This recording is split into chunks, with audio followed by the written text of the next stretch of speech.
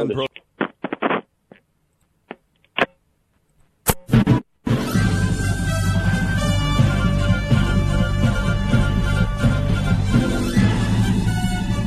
is Viewpoint with attorney and author Chuck Crismier. Viewpoint is a one-hour talk show confronting the issues of America's heart and home.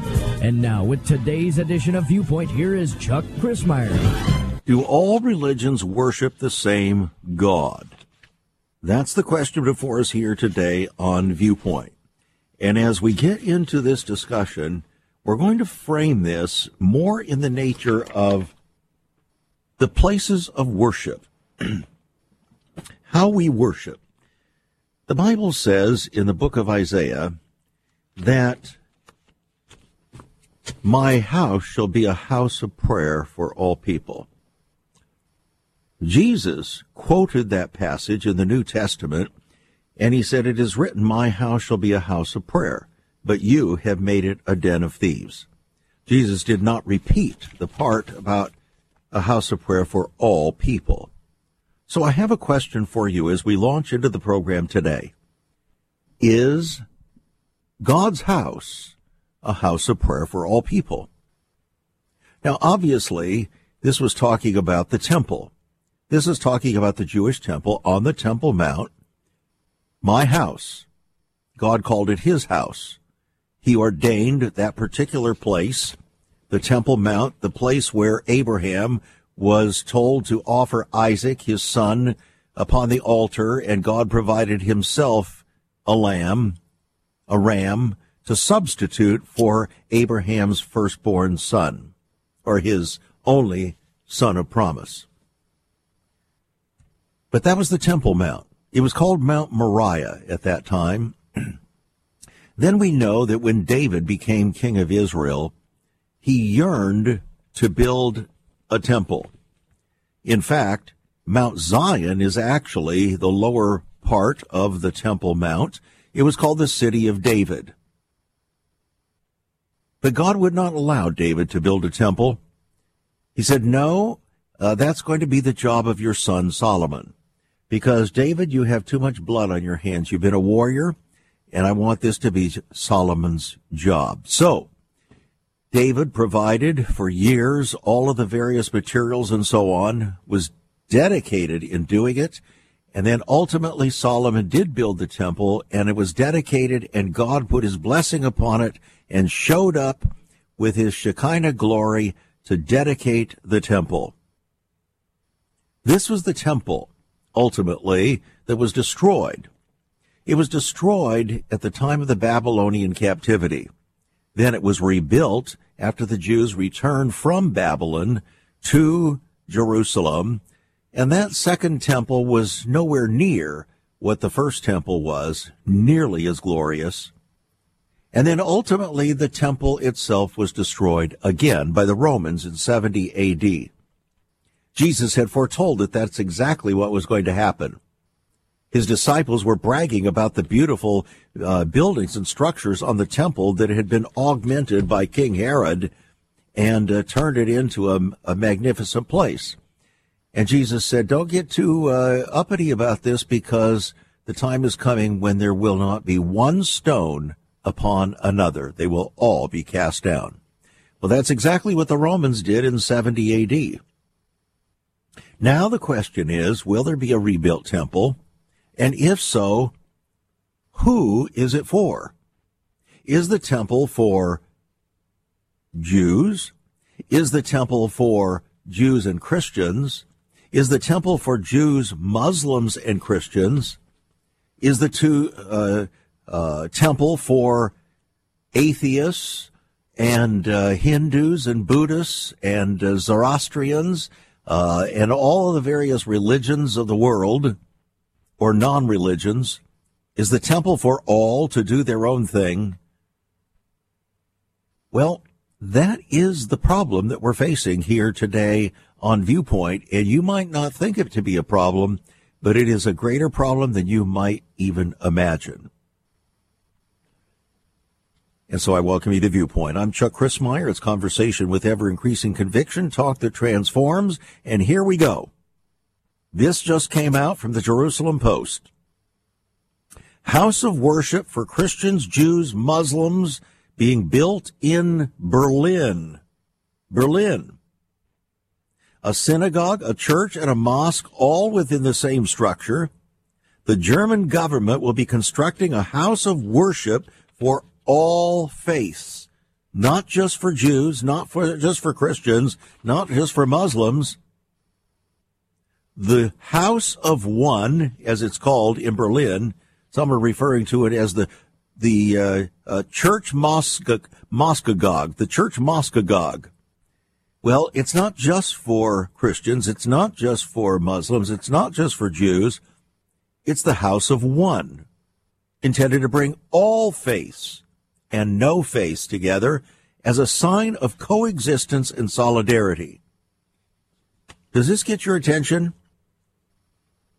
A foundation stone for the house will be laid at a ceremony to take place on May 27th. The project has undergone 10 years of planning, and it's estimated that the $57 million construction will take just around 4 years.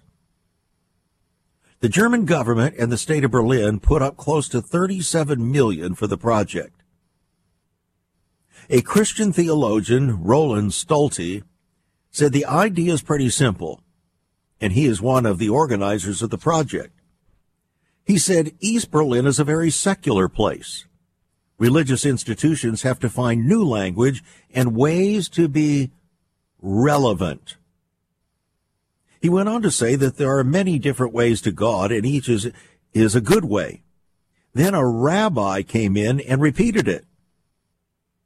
Many different ways to God, each is a good way.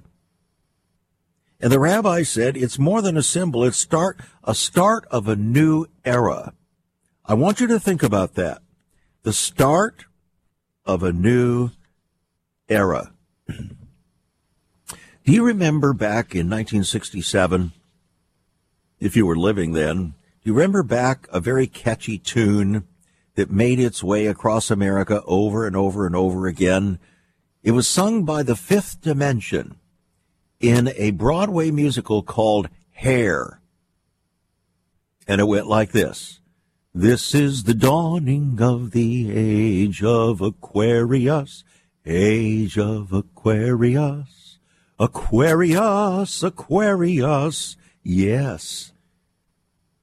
Promising peace and understanding, coexistence, the salvation of the world, the unification of all human beings, the dawning of the age of Aquarius.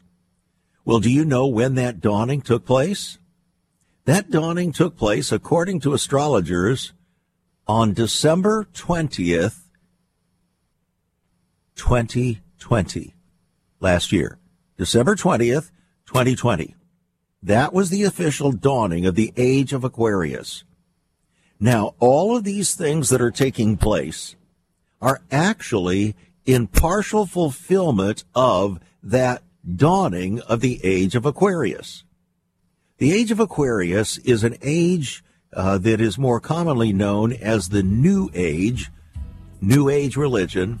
We'll talk a little bit more about that as we move on in today's program. But friends, what we're seeing happen now is nothing short of breathtaking.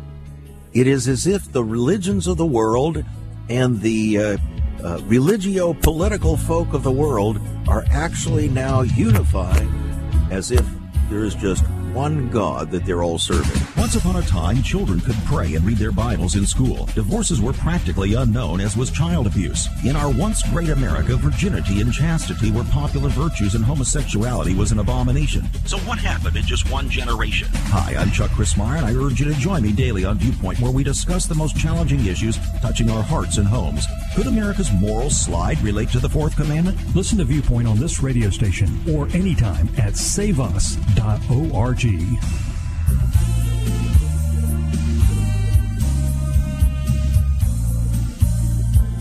Yes, you say, isn't God one God?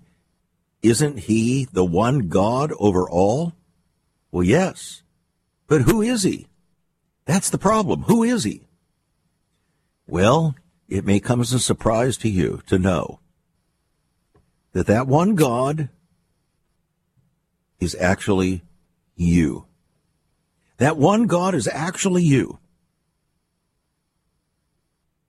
Does that come as a shock? That's exactly what New Age teaching is.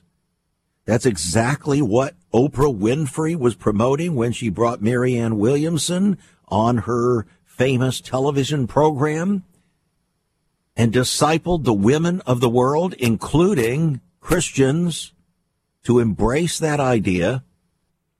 Then she brought Eckhart Tolle on her program and began the process of indoctrinating the whole earth and devoted herself to disciple, as she called it, a discipleship program to prepare the peoples of our planet for this new era, the new world religion.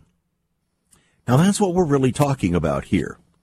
And the question is, are we able to discern or discriminate between the God of the Bible and the God of this new age religion? Well, apparently it should be somewhat simple for us, because the God of the new age religion is you. You are becoming God. It's the very same principle that Mormons embraced. Their first president stated, "As we are, God once was, and as God is, we shall become."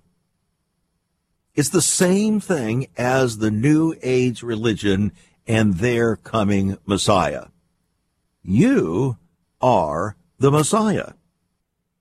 You may not realize it yet, but you're in the process of becoming the Messiah. In other words, you are your own Savior. You are your own God. Now, if everybody can worship their own God, and those beliefs and worship are not the same, it tells us that we're not worshiping the same God. So if Muslims decree that Jews and Christians should be wiped off the face of the earth, which they do, obviously they're not worshiping the same God.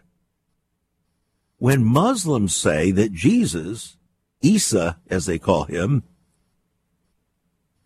is indeed Jesus, but he's not the Jesus of the Bible, because they do not believe that Isa or Jesus died and rose again. They say that was all a fraud. It's blasphemy to believe that Jesus died and rose again. By the way, that's the foundation of the Christian faith, if you did not understand that. So therefore, Muslims do not agree, even in a remote way, to the foundational principles and understanding of the Christian faith. But how about the Jewish faith?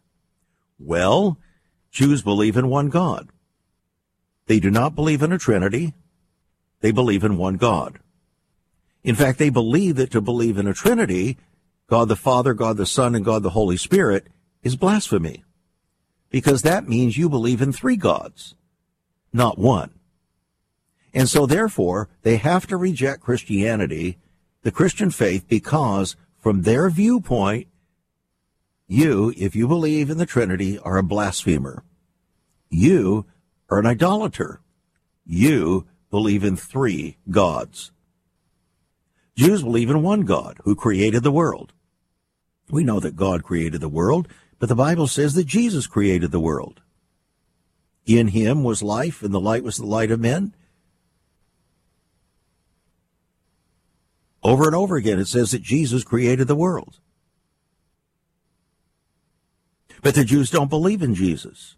They believe he is a prophet or was a intelligent, wise rabbi, but they do not believe he was Messiah.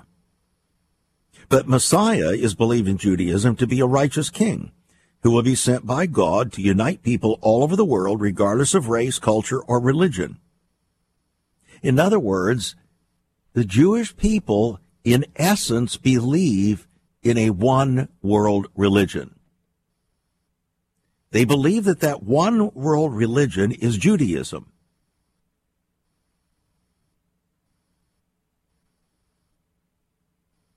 Let that sink in.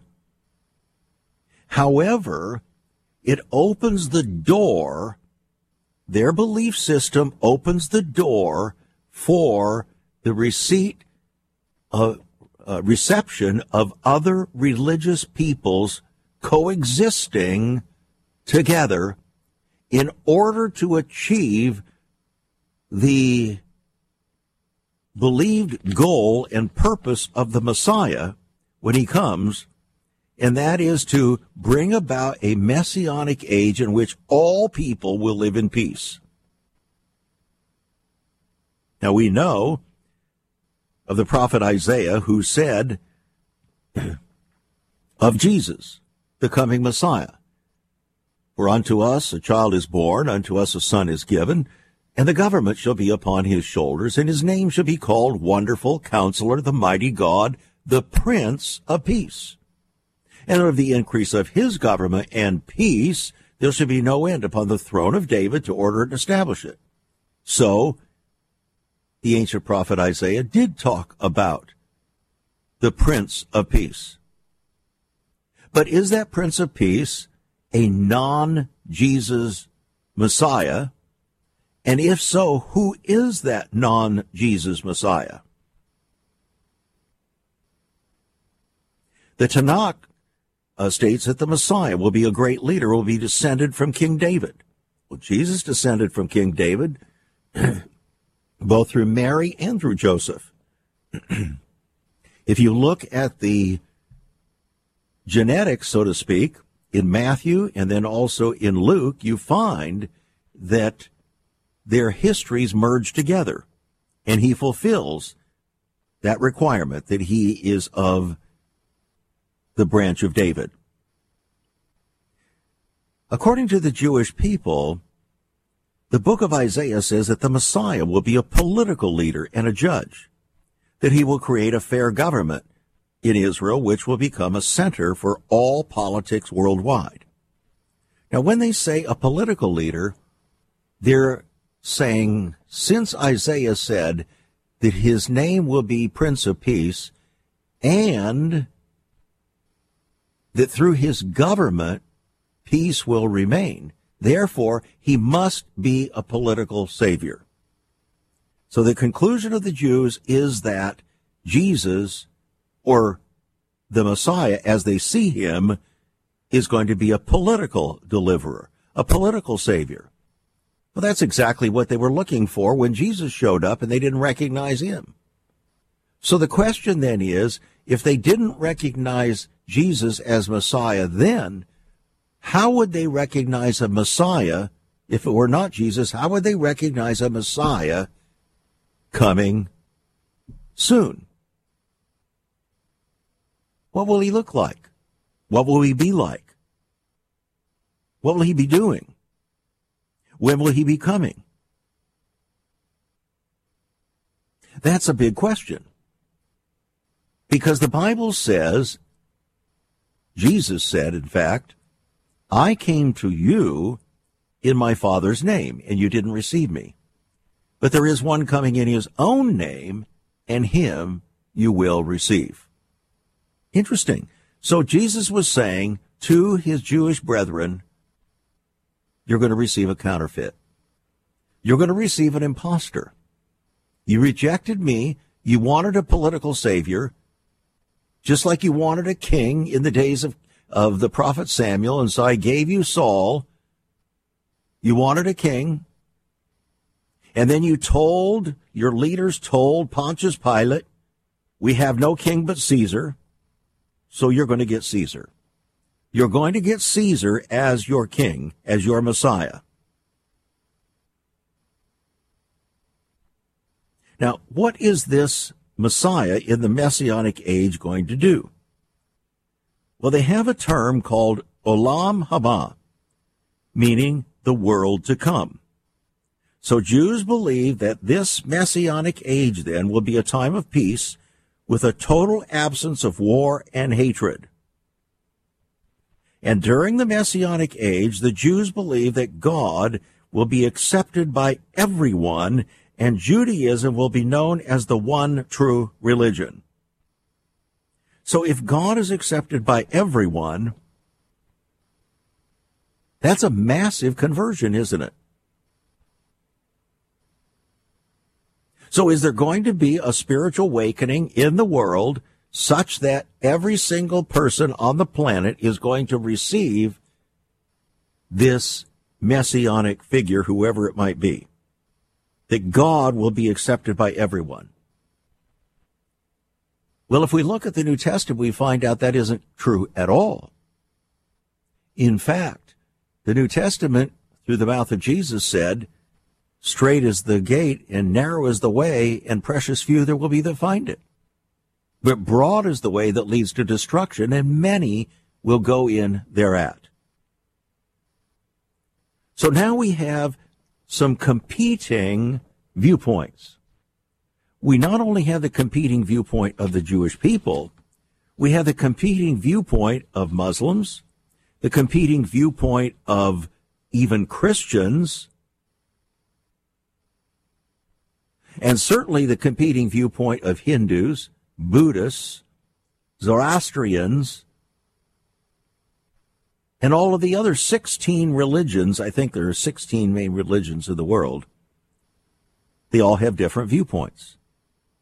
And that's why we say here on this program, viewpoint determines destiny. There are no neutral viewpoints.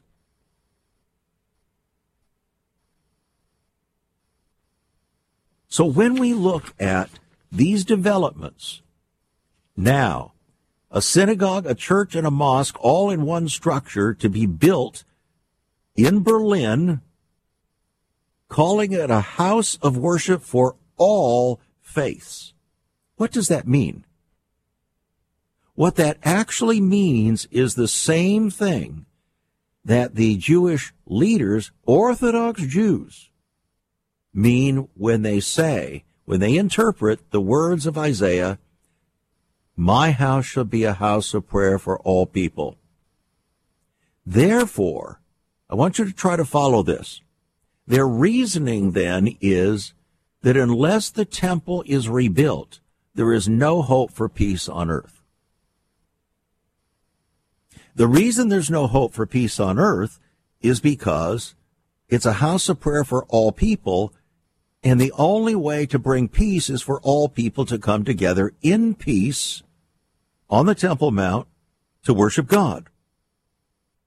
Problem: what God are they worshiping?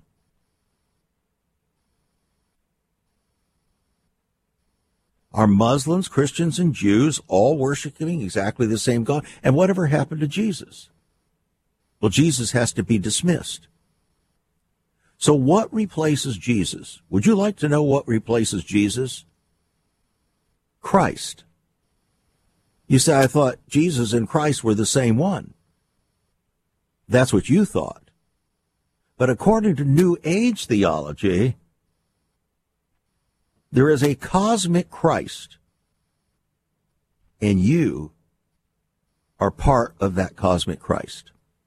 In fact, you are so much a part of that cosmic Christ that you indeed are becoming Christ.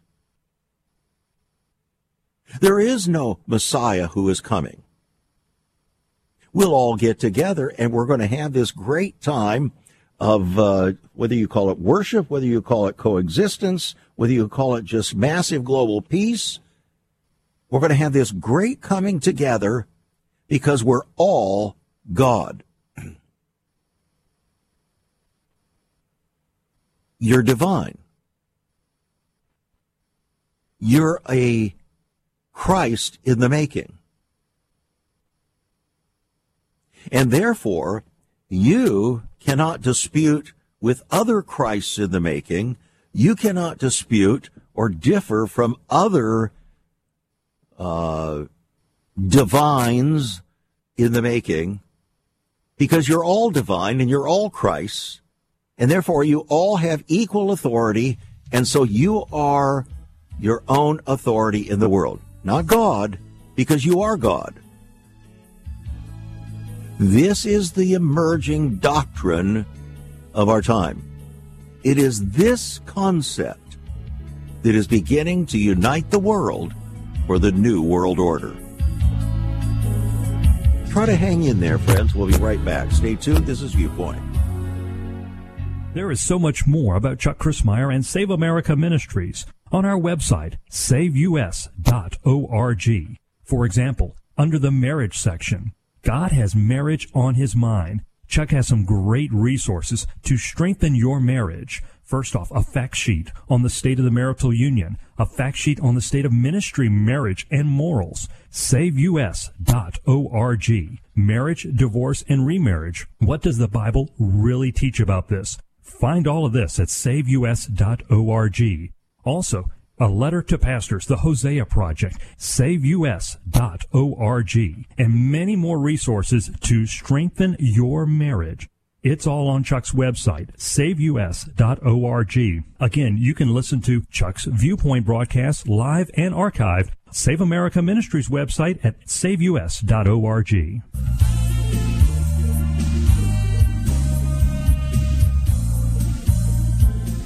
Welcome back to Viewpoint. I'm Chuck Crismier. We're talking about the emerging thoughts concerning God, concerning the Messiah, concerning the worship of God, or worship in general, whether or not the temple, a rebuilt temple, will be a house of prayer for all religions or non-religions, whoever wants to be part of it, or whether it's only for those who truly are following the God of creation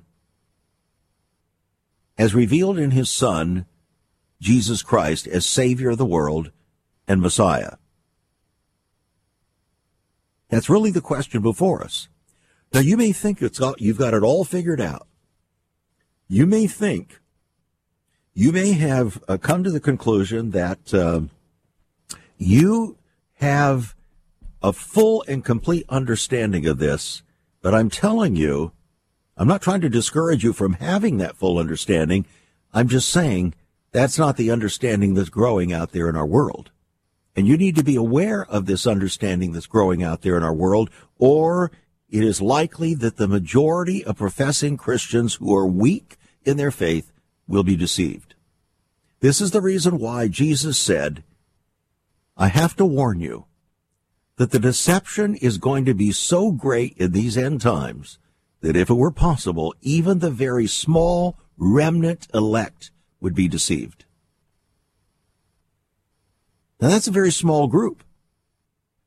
Jesus said it was going to be small. Straight is the gate, narrow is the way, and precious few there will either find it, he said. The Apostle Paul talked about a massive falling away. When? Just before the counterfeit Christ or the Antichrist is revealed for who he is. Now, how is he going to be revealed for who he is? It's going to come through the melding of geopolitics and this new age melding of religious thought that declares that we're all becoming God. There is no God to tell us what to do.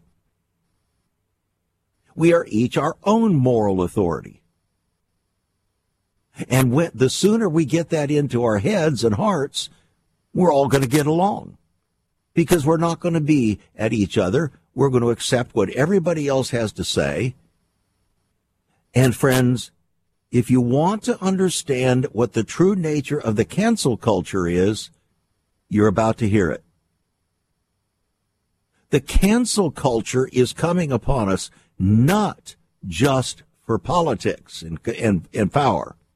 It's coming upon the world, not only the United States, but the world, in order to keep true followers of Jesus Christ ultimately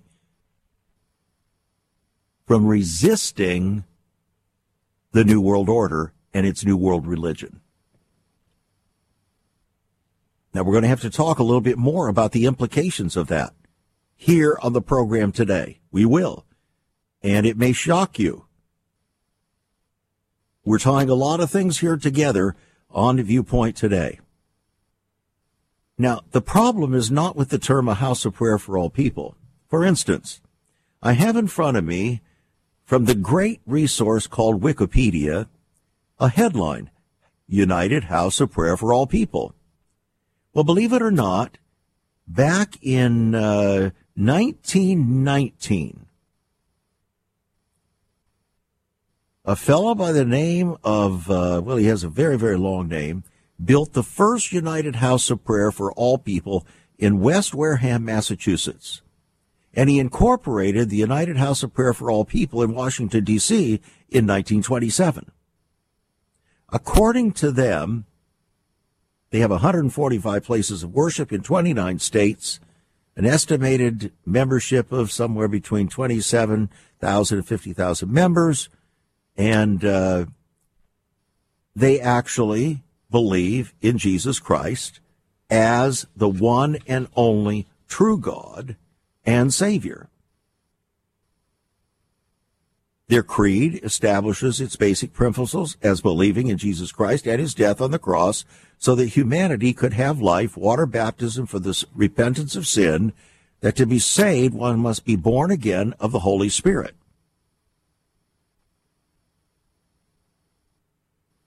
Now, here's the difference. When the Bible says in Isaiah chapter 56, verse 7, my house shall be called a house of prayer for all people, it is talking about all people who will embrace the one true God and his Son, Jesus Christ, as Messiah. That is what it's really talking about. But if you don't believe in Jesus Christ as Messiah, or you only believe in a cosmic Christ, or that each person is continuing to become Christ, or become God, then you have a whole different line of thinking. And that is the thinking that is developing. That is the belief system that is increasingly developing throughout the world. And believe it or not, I'm currently writing the book on this subject called Messiah, Unveiling the Mystery of the Ages. So I know a bit about what I'm talking about here. It may be shocking, but it is true. The reason why I wrote the book Antichrist, How to Identify the Coming Imposter, is that before the Messiah comes, there is going to come a counterfeit. He's referred to as the Antichrist, not just an Antichrist, but the Antichrist. He will be the incarnation, so to speak, of all of Satan's malevolent deception. And so great will that deception be that the majority of people on the planet will be deceived. Therefore, it is extremely important now that you, your family, your congregation pastors, understand and begin to seriously deal with what is coming. Because if you do not, you will be like a parent that refuses to warn their child of the dangers of running out of the street, or the danger of drinking poison, or the danger of sticking their finger in a light socket or something. You would call that child abuse. Well, it's the same thing when we do not prepare those that we love and care for of these times that are coming. That's why we're doing it. The book is called Antichrist, How to Identify the Coming Imposter. I should have put in there soon coming imposter, because all of this is coming extremely rapidly now. The whole world is engaged in it. When 2 weeks ago, Jeff Bezos, the richest man in the world and founder of Amazon, caused to be placed in the newspapers all over America the rendition of his new headquarters in our nation's capital, modeled directly after the Tower of Babel. What does the Tower of Babel represent? The unifying of the world against God. That's what it symbolizes, friends.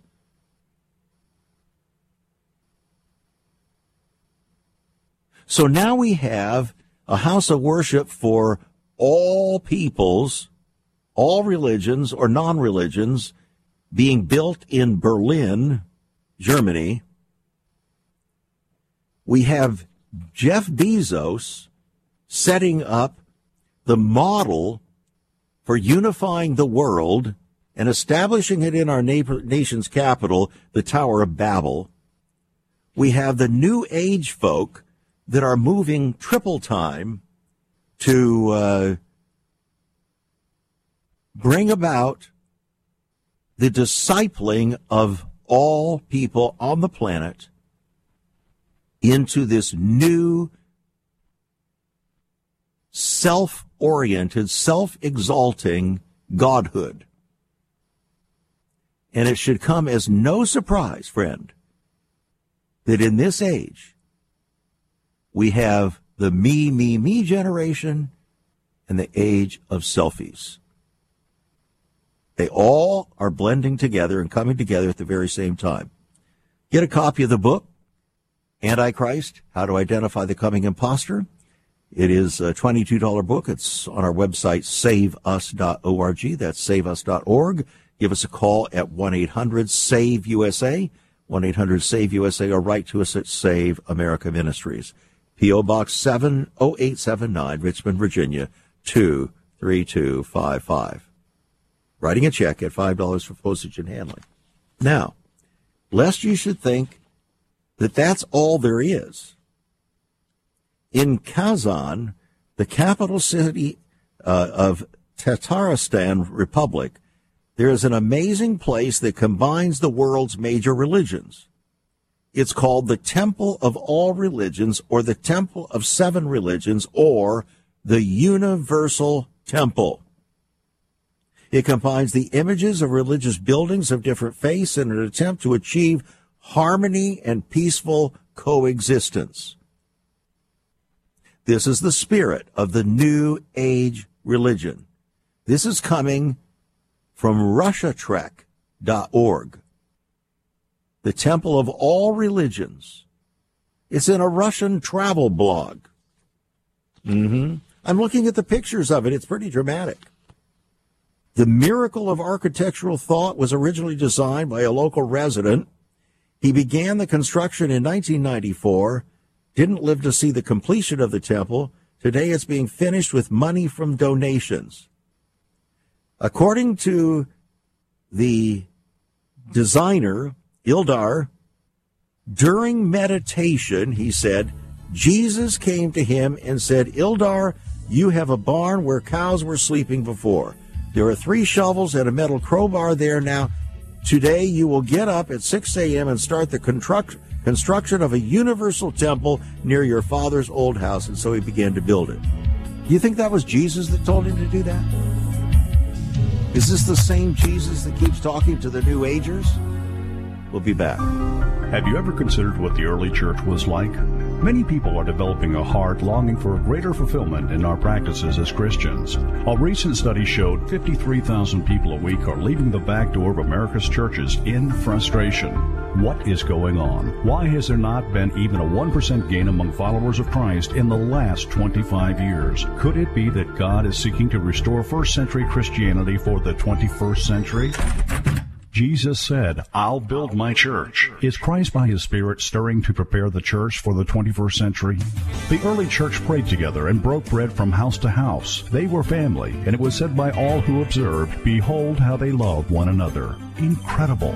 But the same can be found right now. Go to saveus.org and click Cell Church. We can revive first century Christianity for the 21st century. It's about people, not programs. It's about a body, not a building. That's saveus.org. Click Cell Church.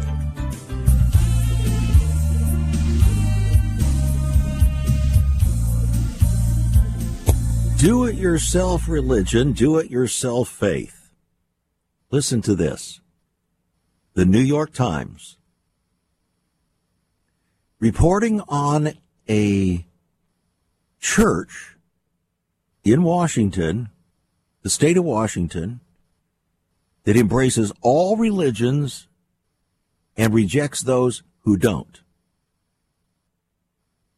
Stephen Greenbaum came in his Prius one Sunday morning, set about transforming its cafeteria into a sanctuary and himself into a minister. He donned vestments adorned with the symbols of nearly a dozen religions.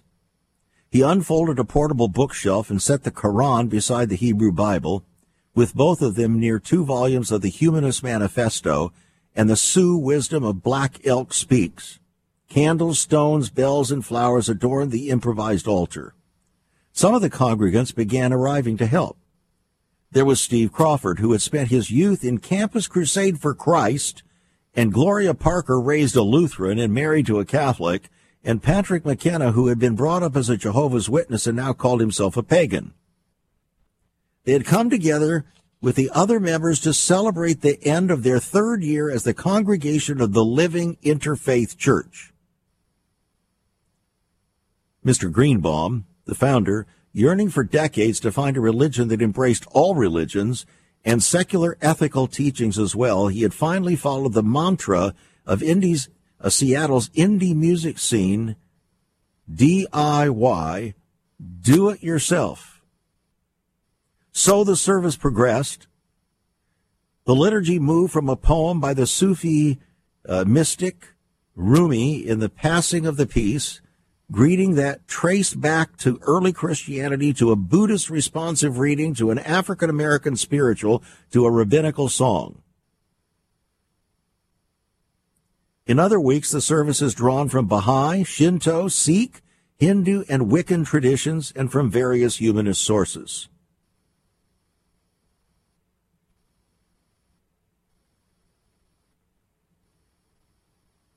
This is the church. Well, it is what they're calling the church. It's the church of universal faith. This is happening everywhere, friends. This, a book by David Seitz, it's called A House of Prayer for All People. That's the title of the book. He maps the effective dimensions of the politics of citizens at one large LGBT church, focusing on debates on race and gender and religious leadership, activism around police, minority relations, outreach to LGBT Christians transnationally, and advocacy for asylum seekers. Through critique and cultural geography, queer of color critique, psychoanalysis, and affect theory, he stages reparative encounters with citizenship and religion.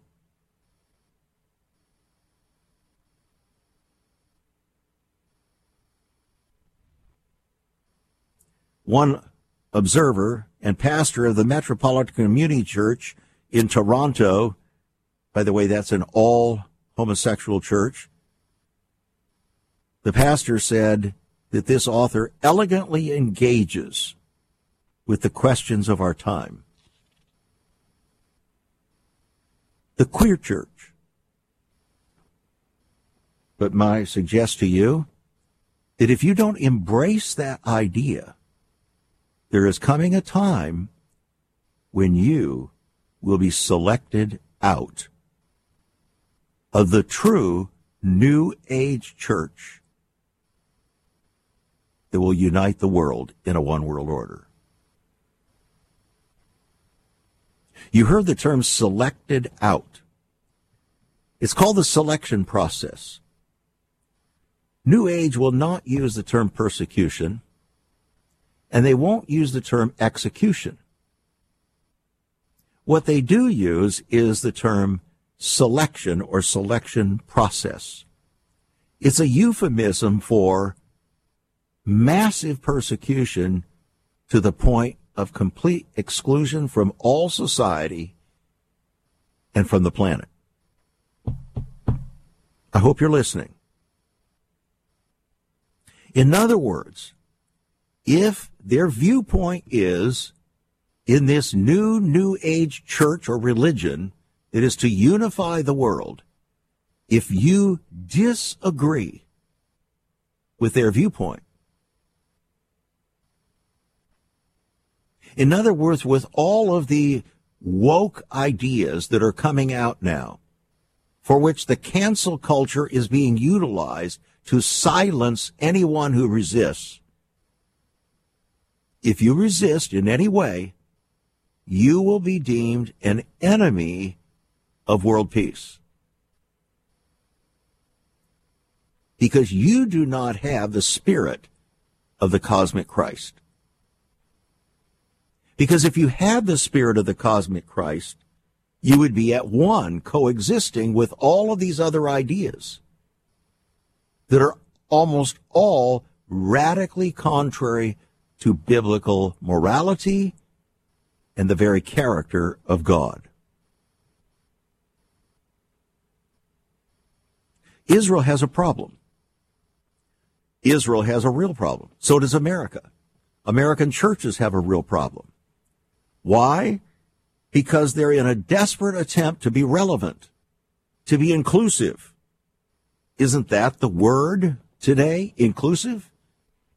All it is, friends, is a word to describe that if you don't agree with all of these non-biblical viewpoints, either moral or spiritual, or the character of God, if you don't agree with them, you must be removed.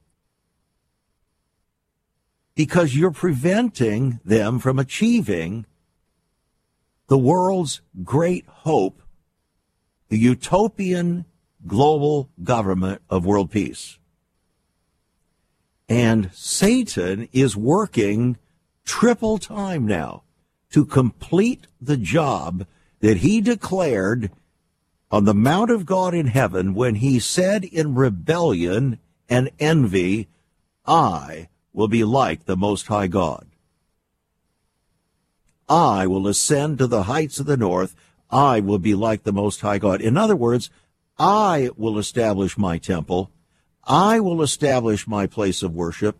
I will establish how people are to really be worshiping, and they're going to worship themselves, just like I did. He's talking about, Satan's talking about himself.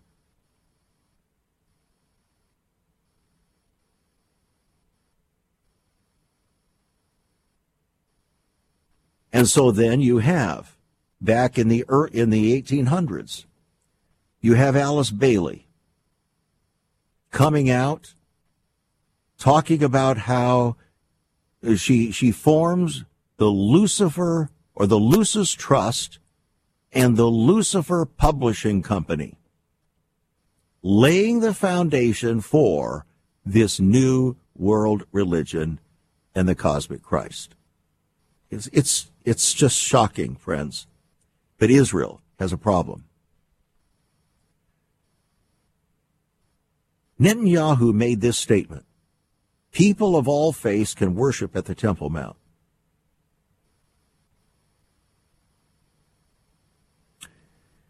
What did he mean by that? Well, for one thing, from a political standpoint, the Muslims have control, at least management control. Israel has legal control of the Temple Mount, and Christians have no control. So of those three groups, all are entitled to, shall we say, worship at the Temple Mount, except Jews and Christians cannot pray there by order of law. Mr. Netanyahu is in a very tense situation. He's an Orthodox Jew. He's trying to please everyone. You can't do that.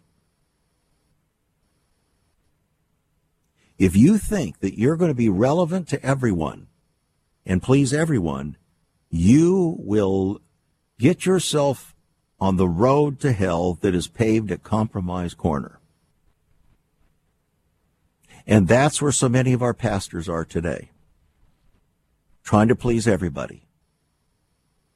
trying to be woke, trying to be relevant, trying to embrace as much of the world as they possibly can and still not fall over the precipice of theology. But they're leading their people over the precipice.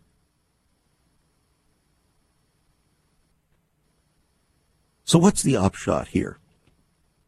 The upshot of all of this is, friends, you and I need to be strong in the Lord and in the power of his might. We need to put on the whole armor of God now. Not just part of it, not just the helmet of salvation. No, we have to put on the breastplate of righteousness. Jesus said, seek first the kingdom of God and his righteousness. Not just the kingdom of God, but and his righteousness. We need to do both and. We need to not only have on the helmet of salvation, which so many think is all that is needed. Just get somebody to make a confession. No. That's not what it means to follow the Lord. Jesus said, go into all the world and make disciples, teaching them to observe or obey everything that I've commanded.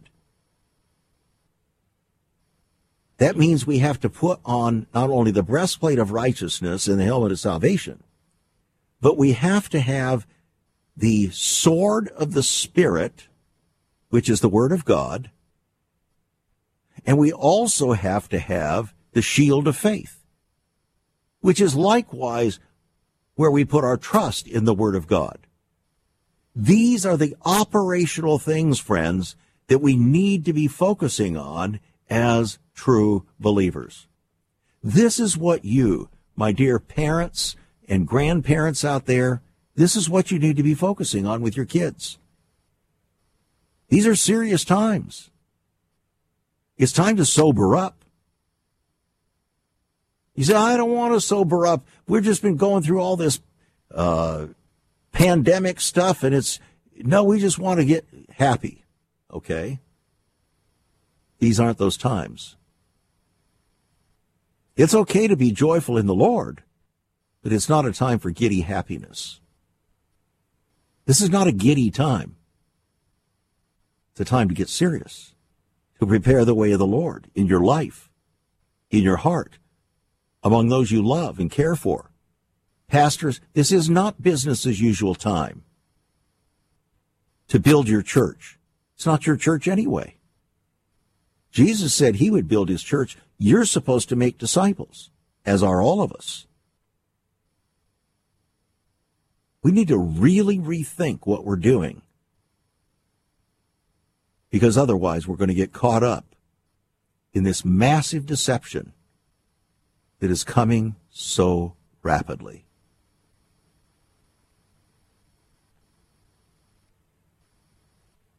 Thanks for joining us here on Viewpoint today. Get a copy of the book, Antichrist, How to Identify the Coming Messiah. I don't think you'll be disappointed. This last weekend, I was interviewed for just 15 minutes on a videocast, and dozens and dozens and dozens of people responded. They got it. They got it. How about you? $22 will put the book in your hands. Antichrist. It's on our website, saveus.org, saveus.org. Call us, 1-800-SAVE-USA. Write to us at Save America Ministries, P.O. Box 70879, Richmond, Virginia, 23255. And please seriously consider becoming a partner, friends, so that we can get the message out increasingly for such a time as this. God bless and be a blessing.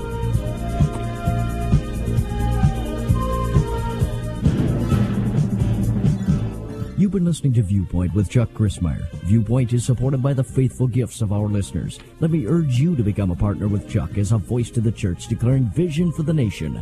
Join us again next time on Viewpoint as we confront the issues of America's heart and home.